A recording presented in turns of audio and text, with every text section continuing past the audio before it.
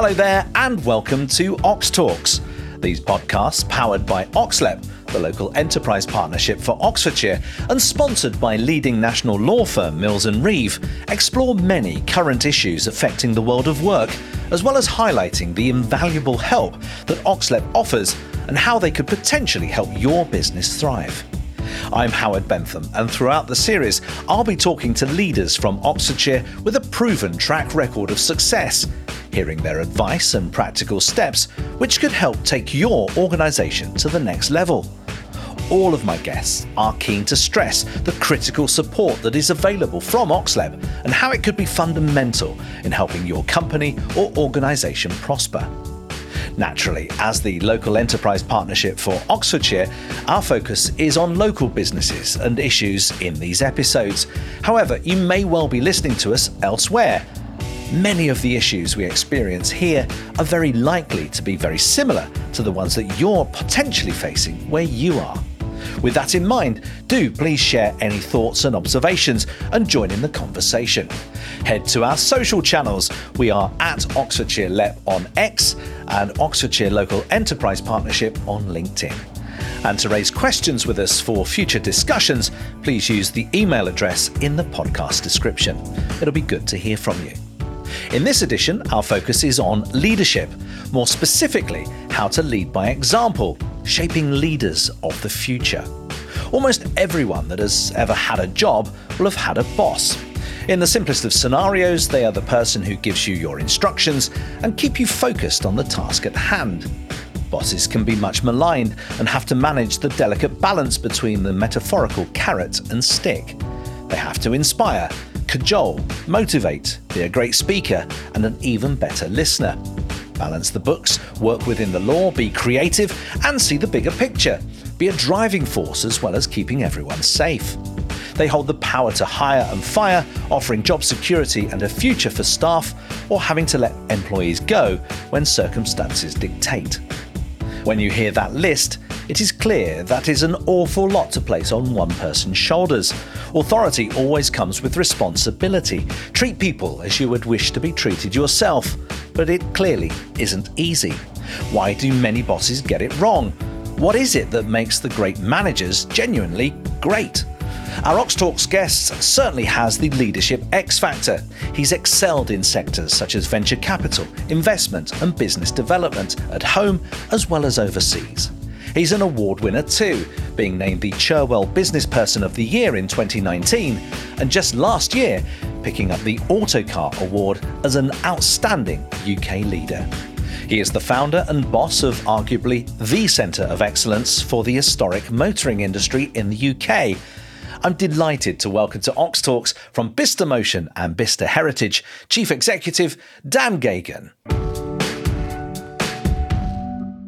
Dan, welcome. Before we talk about you and your story, I think it would be worth contexting what it is that you've created at Bicester Motion and Bicester Heritage. Not everyone will be aware that we have something very special indeed nestled into that corner of Oxfordshire. Tell us more. Well, that's a very nice way of putting it.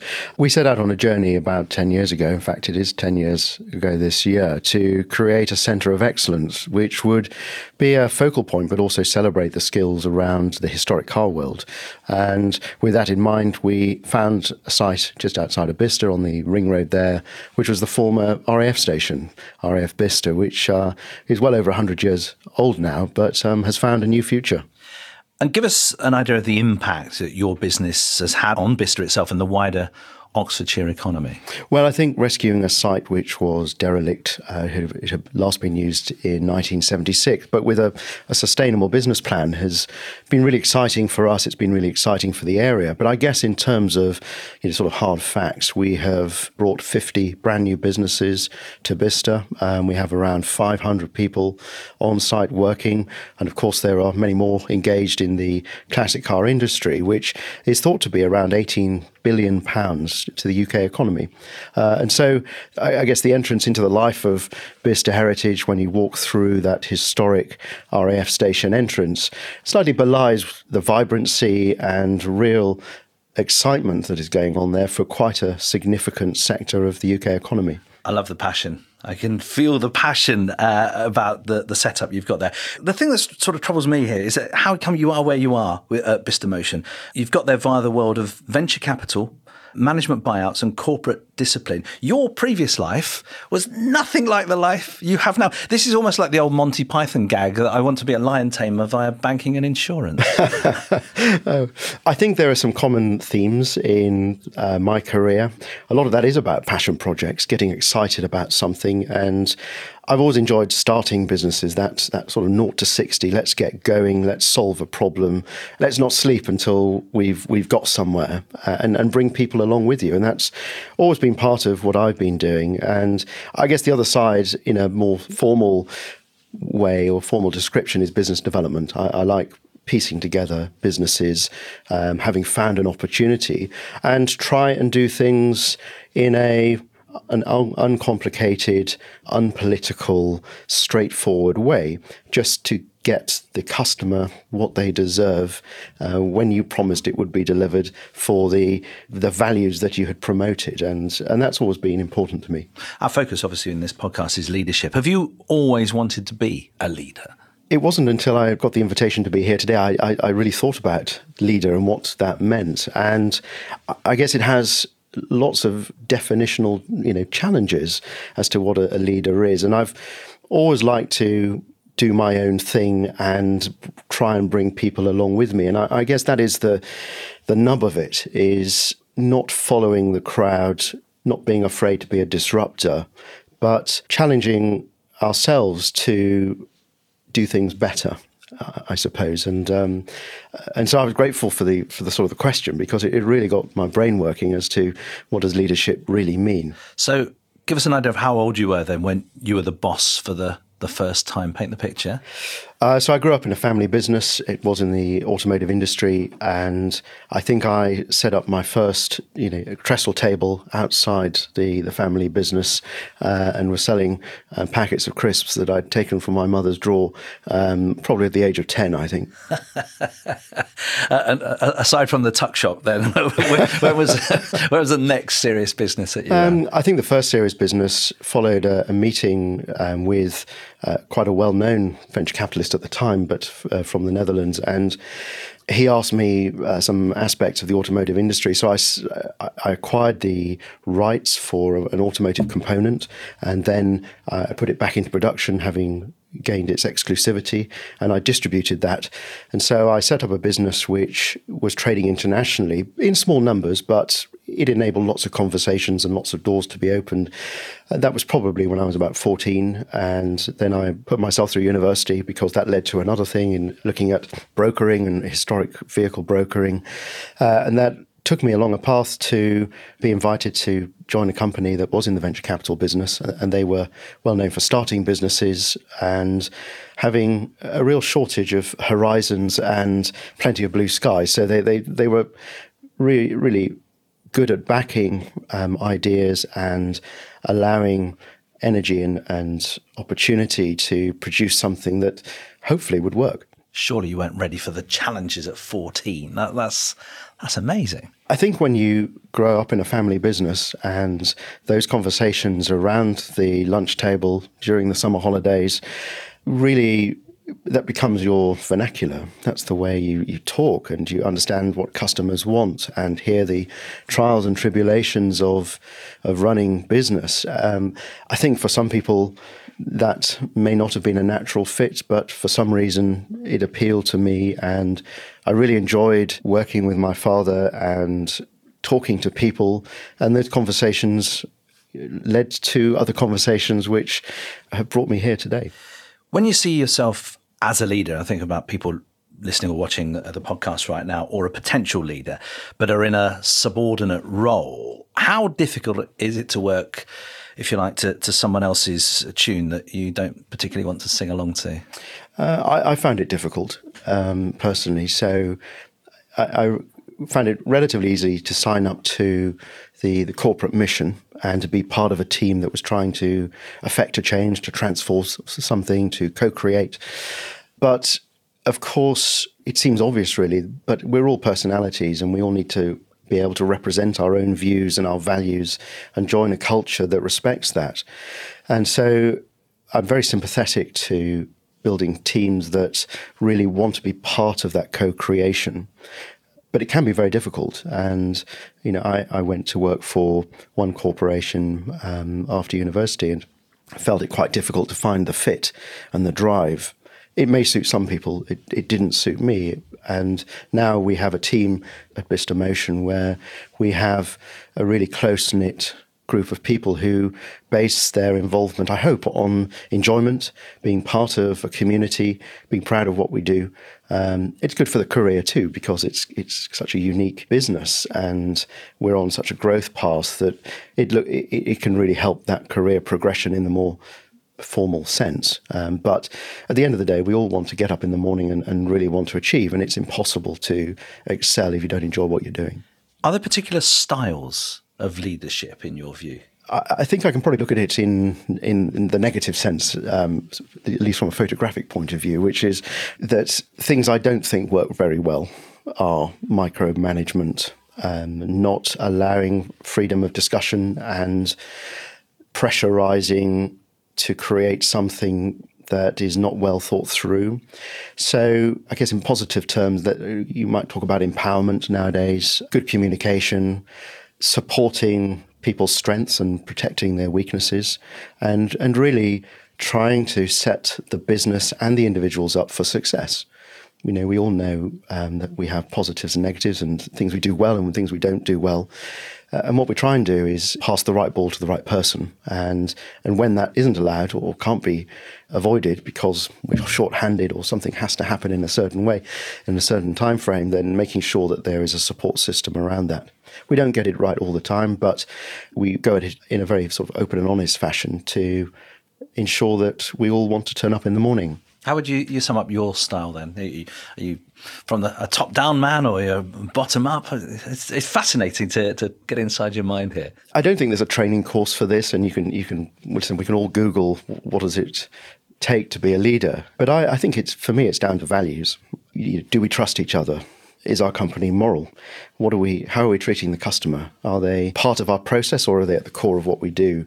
And I think that what I'd like to believe is that we all share those values, that there is, I often say when you live in an area, you might, if you drive into a ditch, will somebody, come and pull you out?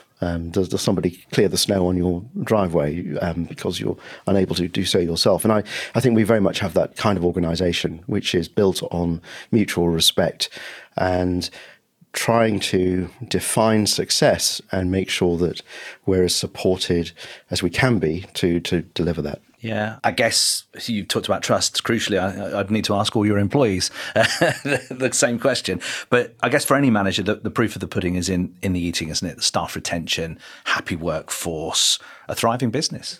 Yeah, and it's hard to get it right all the time because I worked out that when you're growing fast, you're under-resourced. People are trying to do more than one job.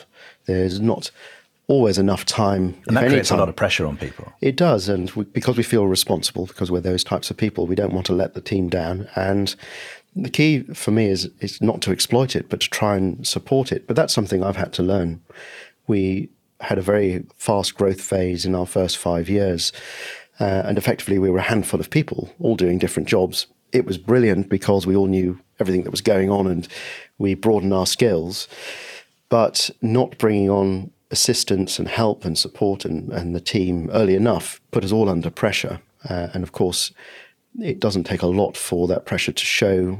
We were very fortunate that in our business environment, we had portals where we could call, I suppose, ports in the storm where we could anchor and figure things out. But I think it's a real challenge. Of course, if your business is not going well, it's the same. You are trying to solve your problem and you have the responsibility of all of these people working with you and for you, customers who have an expectation. So the pressures are quite intense, whether you're growing or whether you are fanning the flames of a fire inadvertently. Mm. I'm intrigued to know whether you need to have a grounding in the particular industry that you're in to be a good leader in that particular industry? Can you, if you like, to be parachuted in with the management skills? I've wondered that too.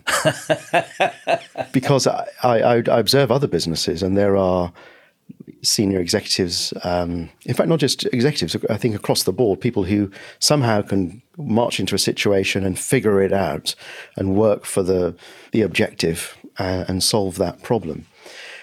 And I think that's probably born of, I guess the entrepreneur would say intuition, but intuition, I think, is born of experience and having clarity of vision and strategic objective, and that ability to, I guess, check that you've been successful. So I think there are skills, yes. I think it works for us because we're impassioned and we have a vision and we like to march up a hill and plant our flag on and not take things for granted. But I think it would be difficult for our business to be as successful without that sense of drive that has really come from us being a startup.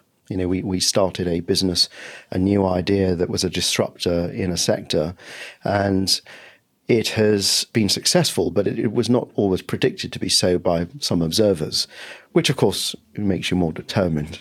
Right, yeah. So it's a little bit of the siege mentality as well, is there in there? Well, I think so. In a way, somebody tells you they can't do it, you're going to do it. Yeah, there's. I mean, I think you've got to be careful not to be bloody minded about it, because we're all about providing a solution that people didn't know they wanted. So that latent need is, quite a tricky thing. So we're always having to prophesize and think what's happening next and invent some of the future and bring our team and also our stakeholders along to help support that vision. You talk about the team. What qualities do you look for in a leader? And in turn, does that impact on your recruitment strategy? Yeah, again, it's a learned thing. I mean, when we have a barbecue at home, we invite people around who will get on with each other, who will add something to the party, won't sit in a corner doing nothing. And I think that sense of hubbub and excitement is really important in the culture of what we do. So we're looking for people who really want to be part of what we do, who believe it, who have the professional skills. They have to have the professional skills, but there's more than that. Because it's not a generic delivery, it requires agility and, I guess, the street smarts to engage and be part of a small team.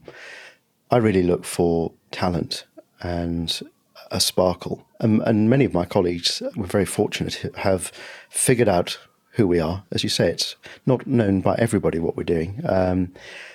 Really understood the direction we're taking and perhaps look for a fit beyond the generic. And we have the same with the specialists we have on site. As I mentioned earlier, we have 50 specialists, leaders in their field in a large industry. And it's not enough for those specialists just to say, well, I don't mind being at Bicester Motion. No, they've got to want to do it and be part of that energy, bring something to the party, and we can share each other's stories and each other's successes. Building a relationship with the employees, and as you say, the other industries that are on site there, it is obviously important. How can you achieve that when you've got so many staff on the books? Because trust, you've touched on that already, trust is absolutely crucial. I've got to believe you. If I want to work for you, I've got to believe you. I think that it's about building an organisation that has those values. It's easy to pay lip service, and we've all read the strap lines of companies that transform the world and look after the customer, all of that sort of thing.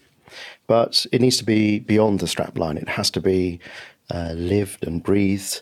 And I think the key really is to ensure those first few steps of building a team are completely solid. So we're looking for A-grade people. A-grade people hang out with A-grade people and hire A-grade people. If you're not A-grade, then perhaps, and I read a little paper on this recently, that perhaps they hire B-grade people who maybe hire C-grade people, and then there's an unraveling. I'm not saying there's not a place for that kind of organisation. It's just not what we can do because we're a small, close-knit team.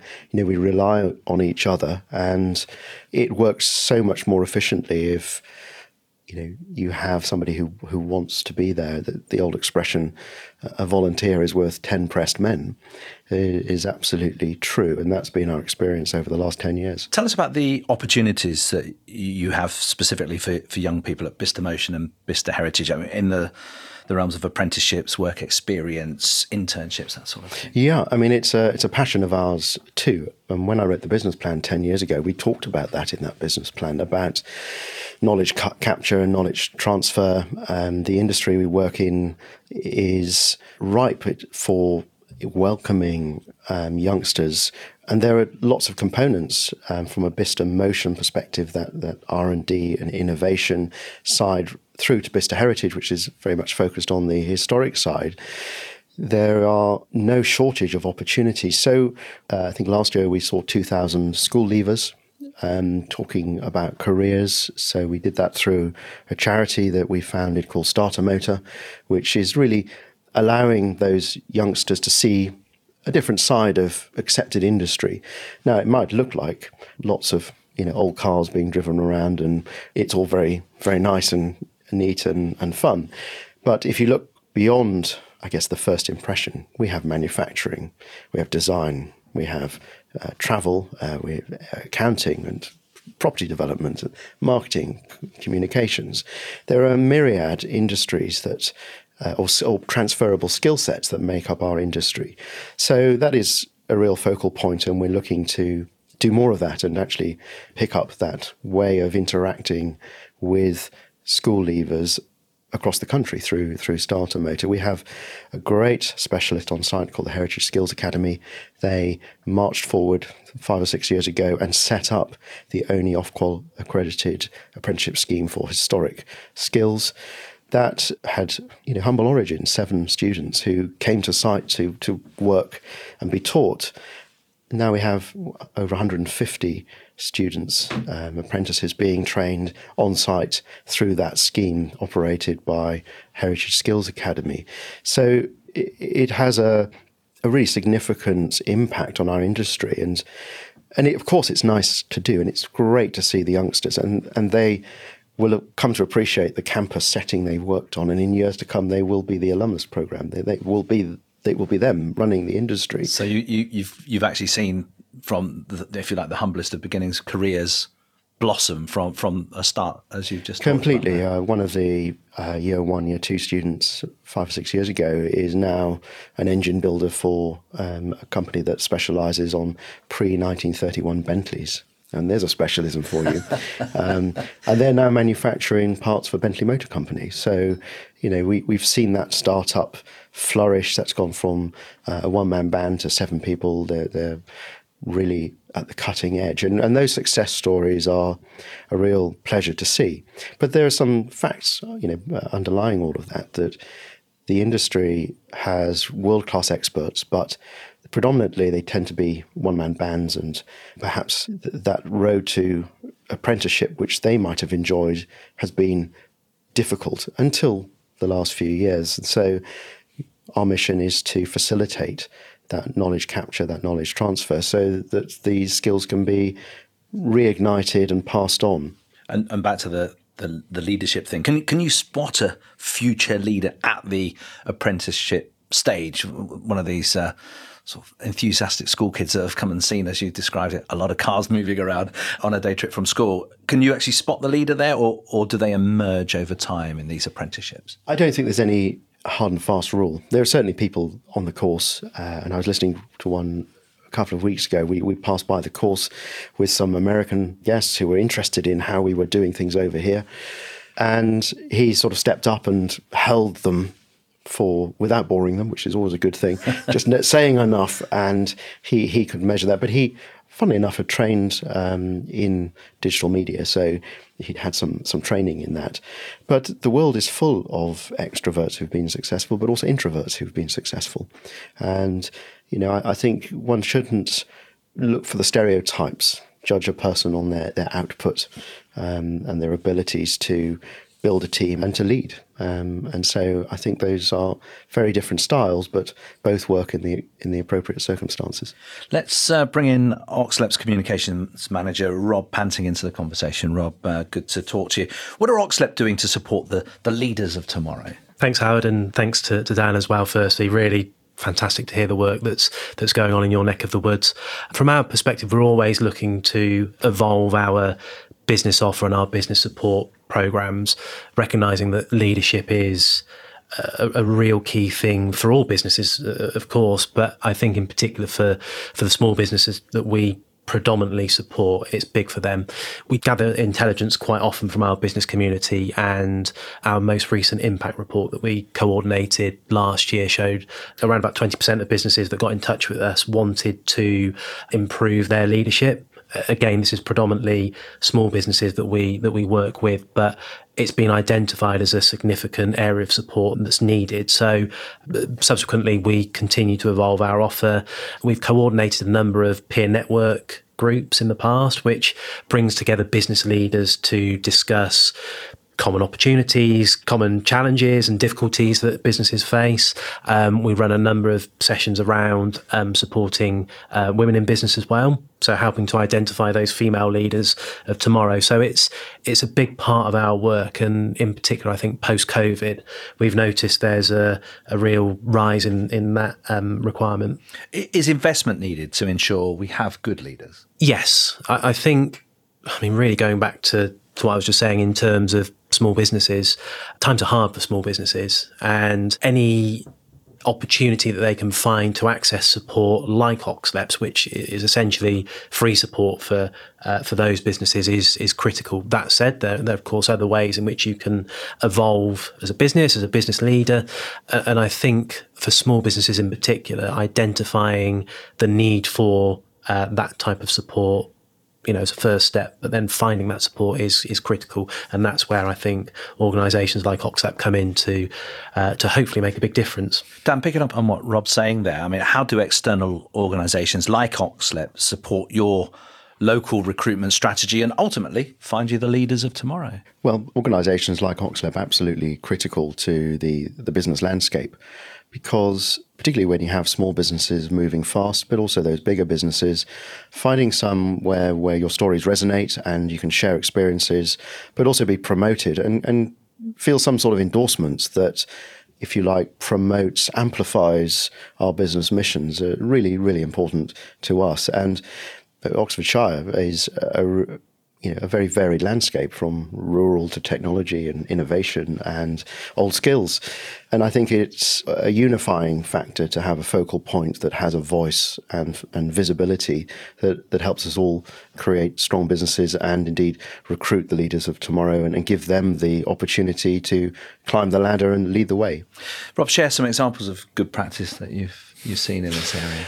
Yeah, there's many good examples, I think, of businesses that we've supported over many years now.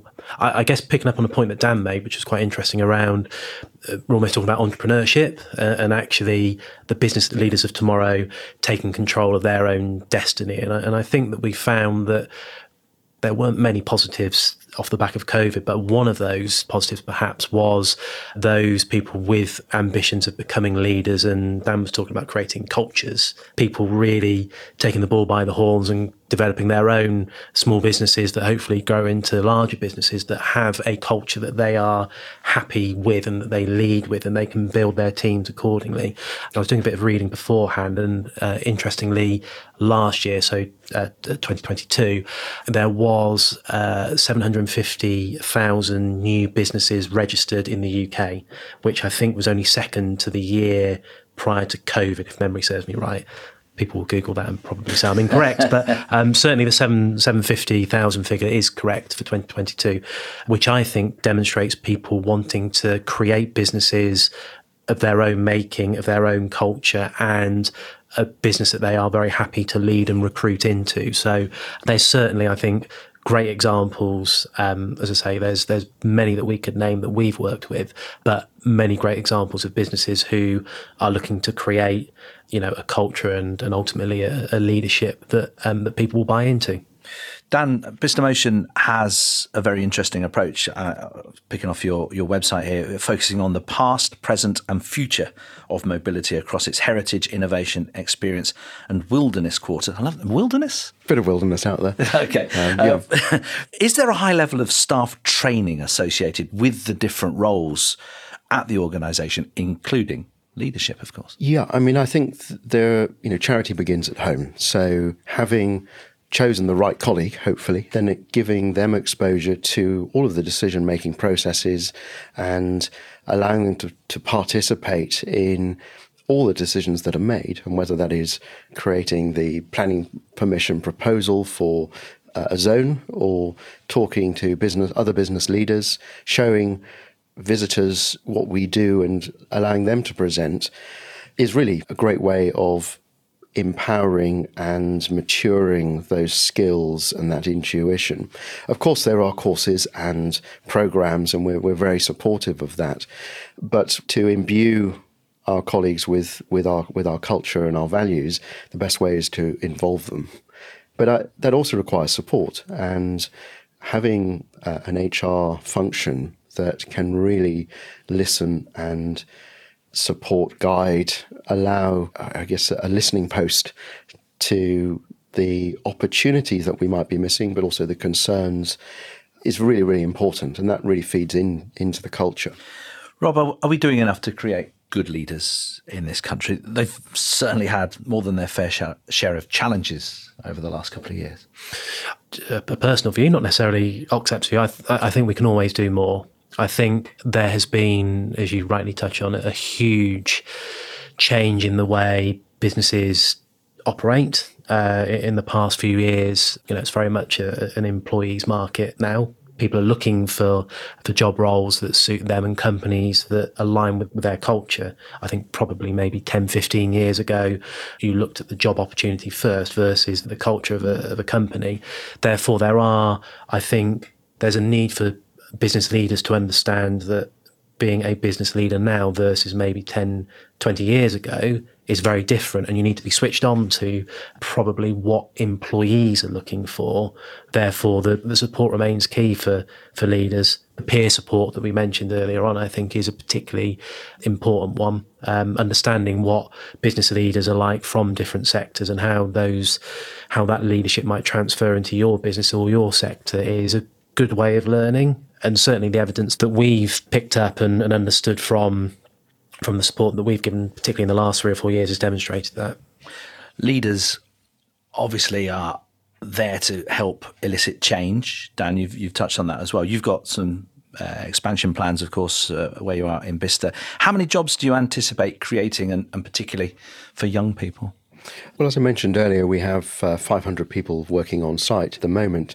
That refers to the Bicester Heritage, the Heritage Quarter, but that only sits on around 5% of the site we have. So I think we could potentially provide jobs for thousands of people. We have great support from the District Council and the County Council to bring forward our plans, really to do service to the knowledge economy. The idea of the Oxcam Arc, the knowledge corridor, is really live in our minds to be part of that and to be effective there, to lead, I suppose. It really relies on the ability to recruit bright people who really want to be involved in that transformation. It relies on the infrastructure and the support that we get from not just the councils, but Oxlep. We're on a mission, and we're happy to be part of that leadership pack, but we're not the only story in town, and we're really enjoying being part of a broader story. And Bicester is on its own journey too.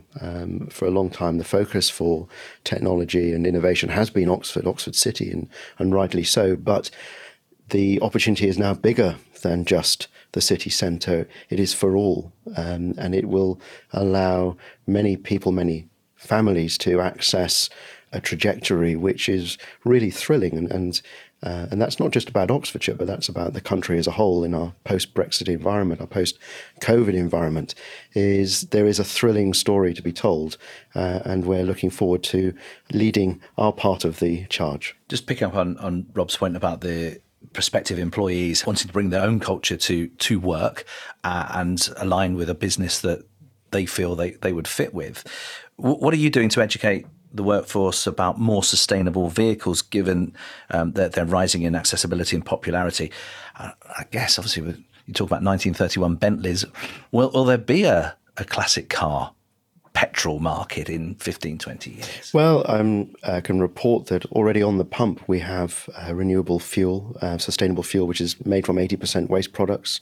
So fuel will exist just in a different form, and the problem is not the engine, it's the fuel that goes in. So that problem is being solved. We have a really exciting specialist on site called Zero.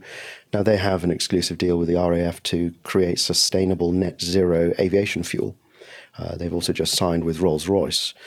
So those changes are not the future. They're here and now. It's happening. And it's really very exciting.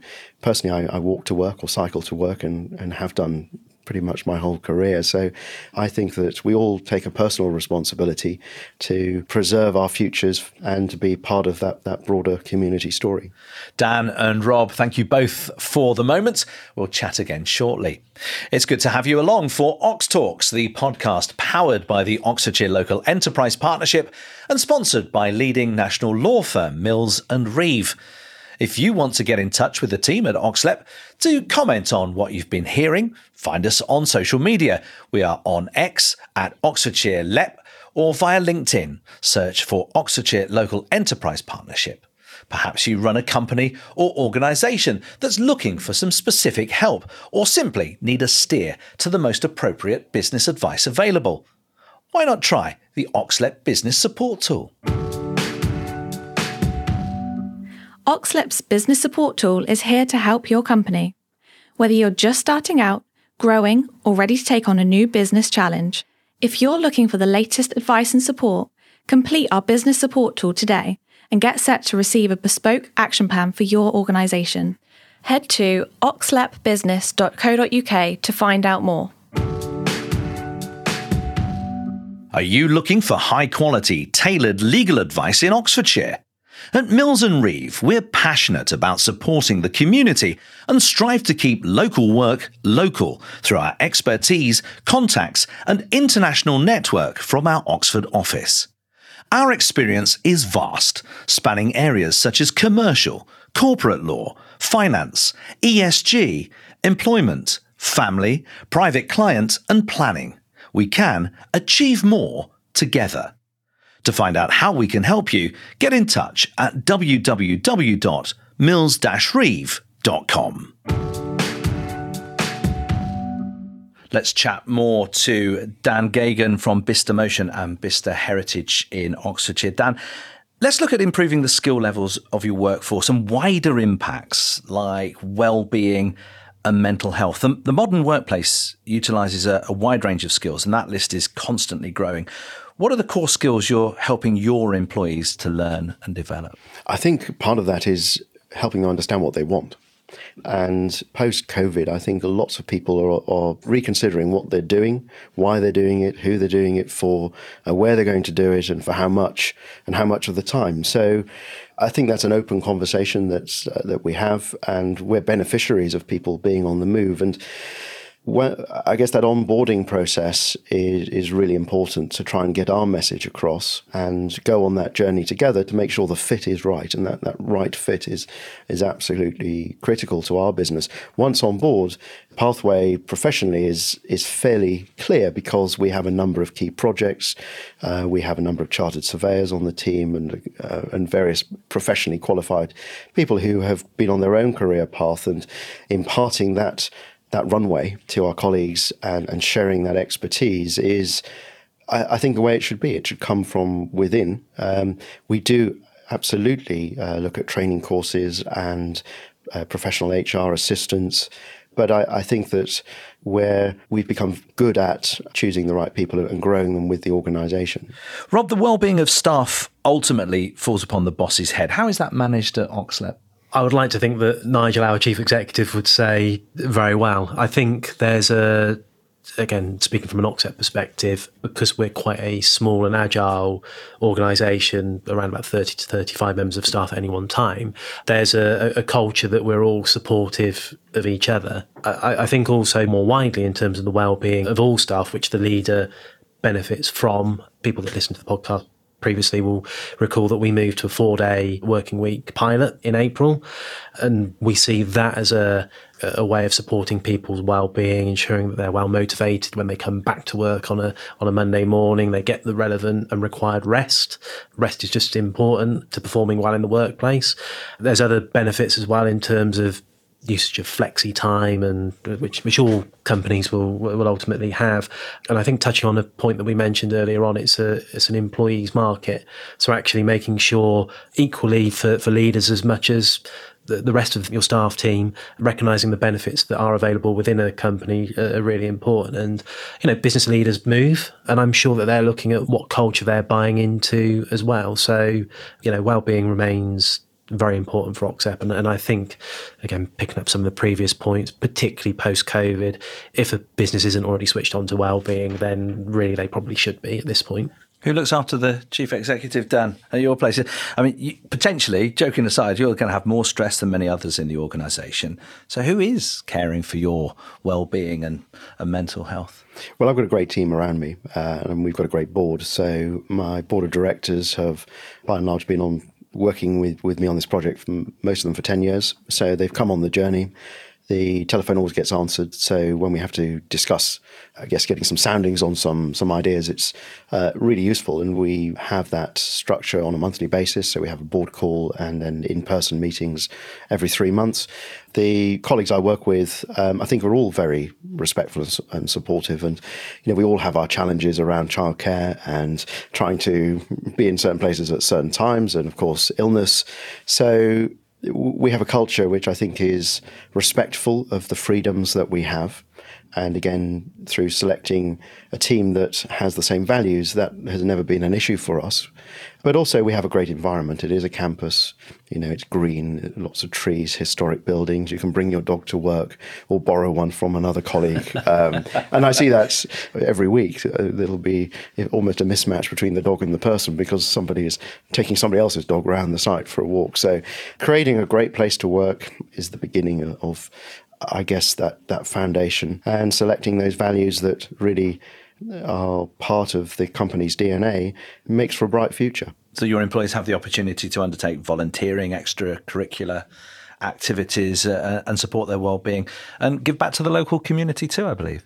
Yeah, we have quite a lot going on, really. I think the RAF, who predate us back to early last century, so 1917, we're always part of the local landscape, and we seem to have picked up some of that. So we see the triathletes and the cycling club and cross-country runners and all sorts of activities helping the site come to life in a different way. We have broadened our events reach to be not just automotive, but to be more encompassing of the locality.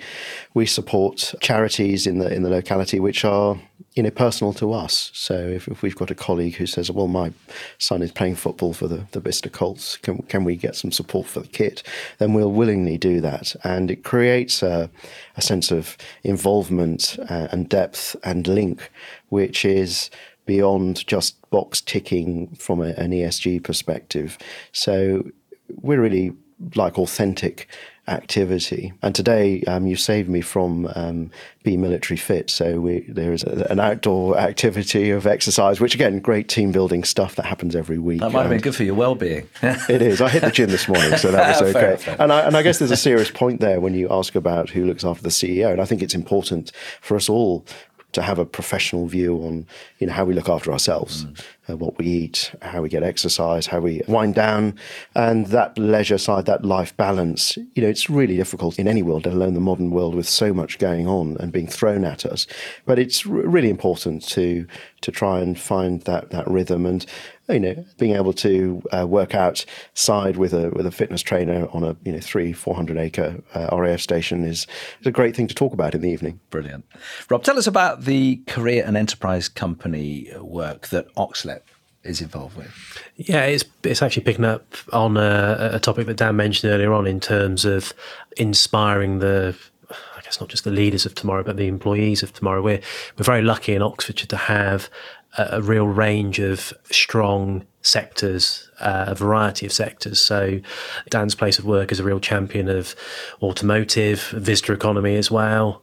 Our Oxfordshire Careers Hub have created a number of initiatives, one being Teacher Encounters, which aims to provide information to teachers across the county in terms of what businesses we have on our doorstep and in turn the opportunities that await young people in the county. So we are taking teachers into those workplaces and linking them up with professionals across those industries, and hopefully those teachers can go back and tell young people, look, these are the brilliant career opportunities that await you in Oxfordshire.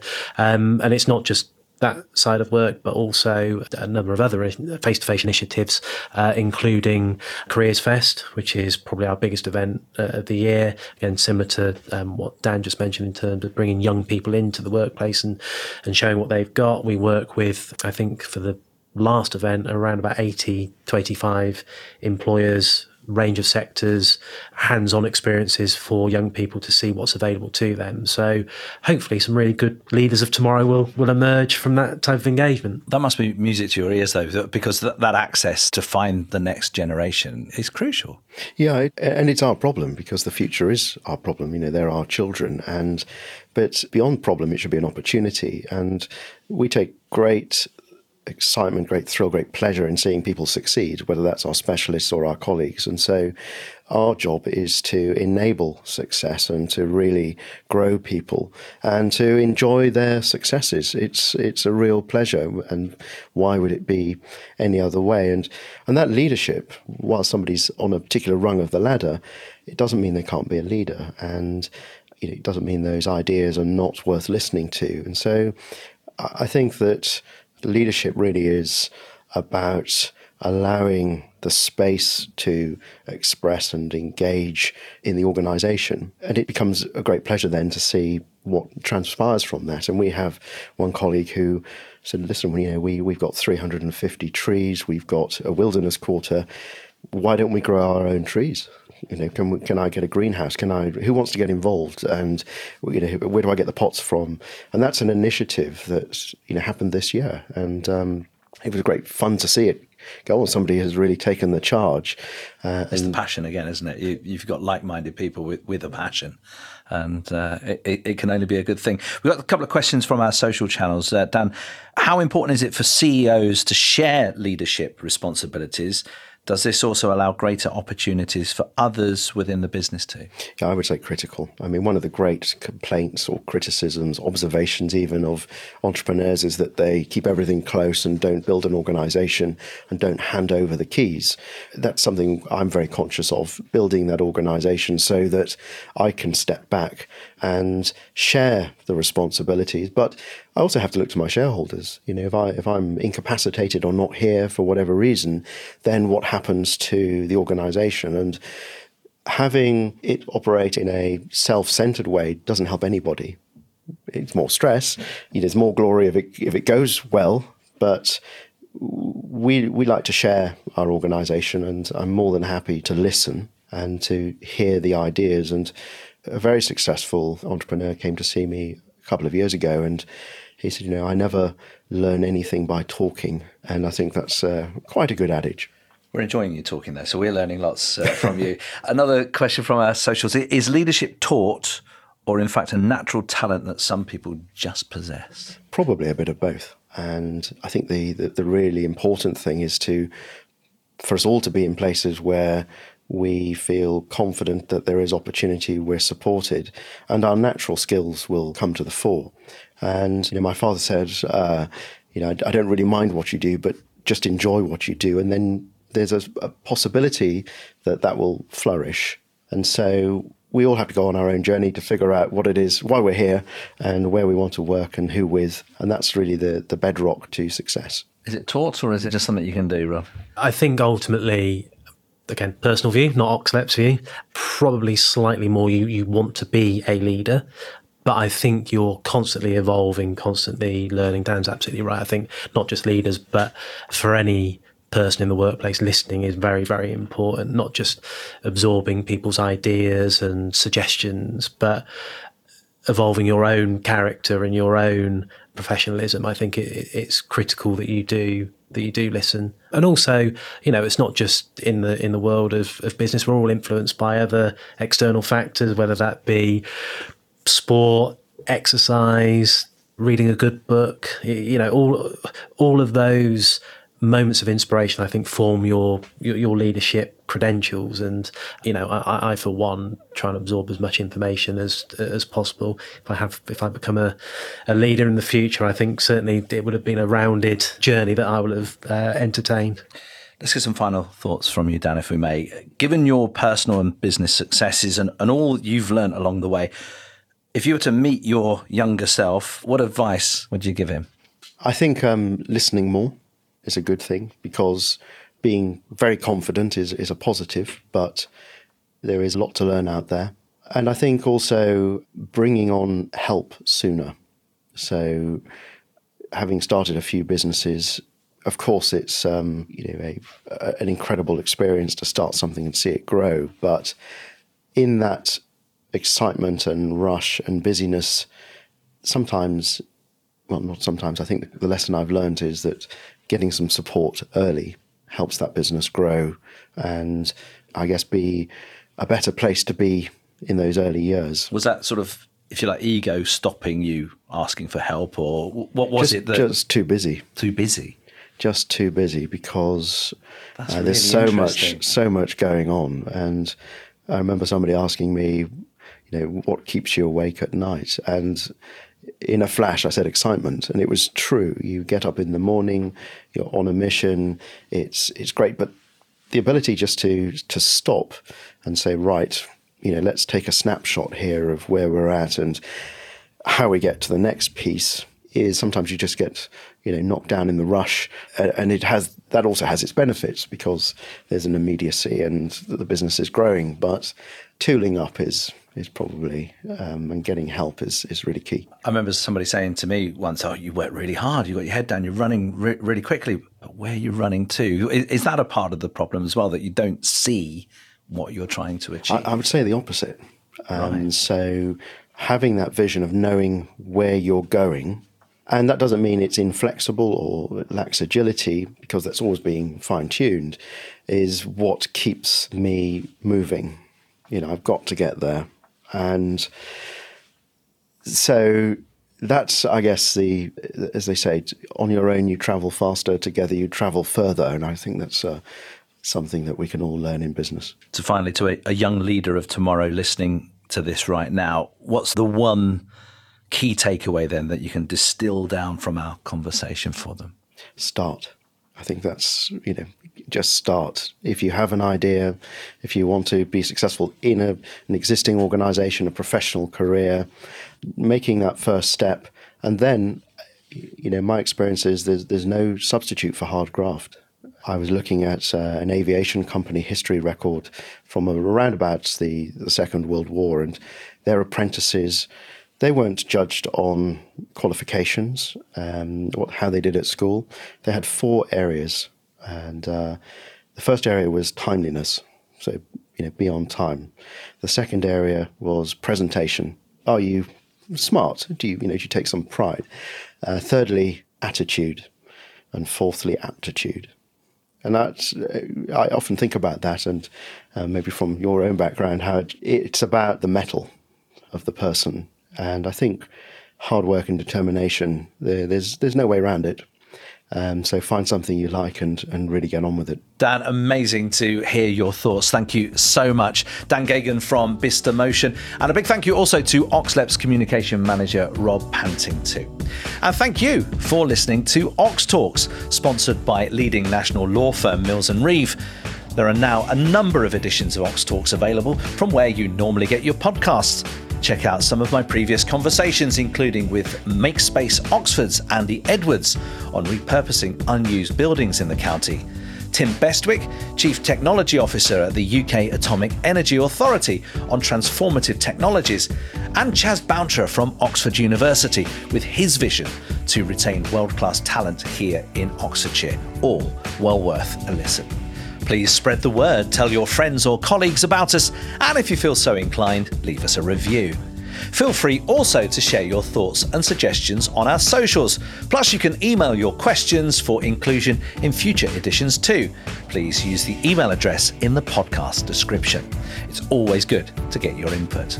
Remember, business support in Oxfordshire is just an email or a phone call away.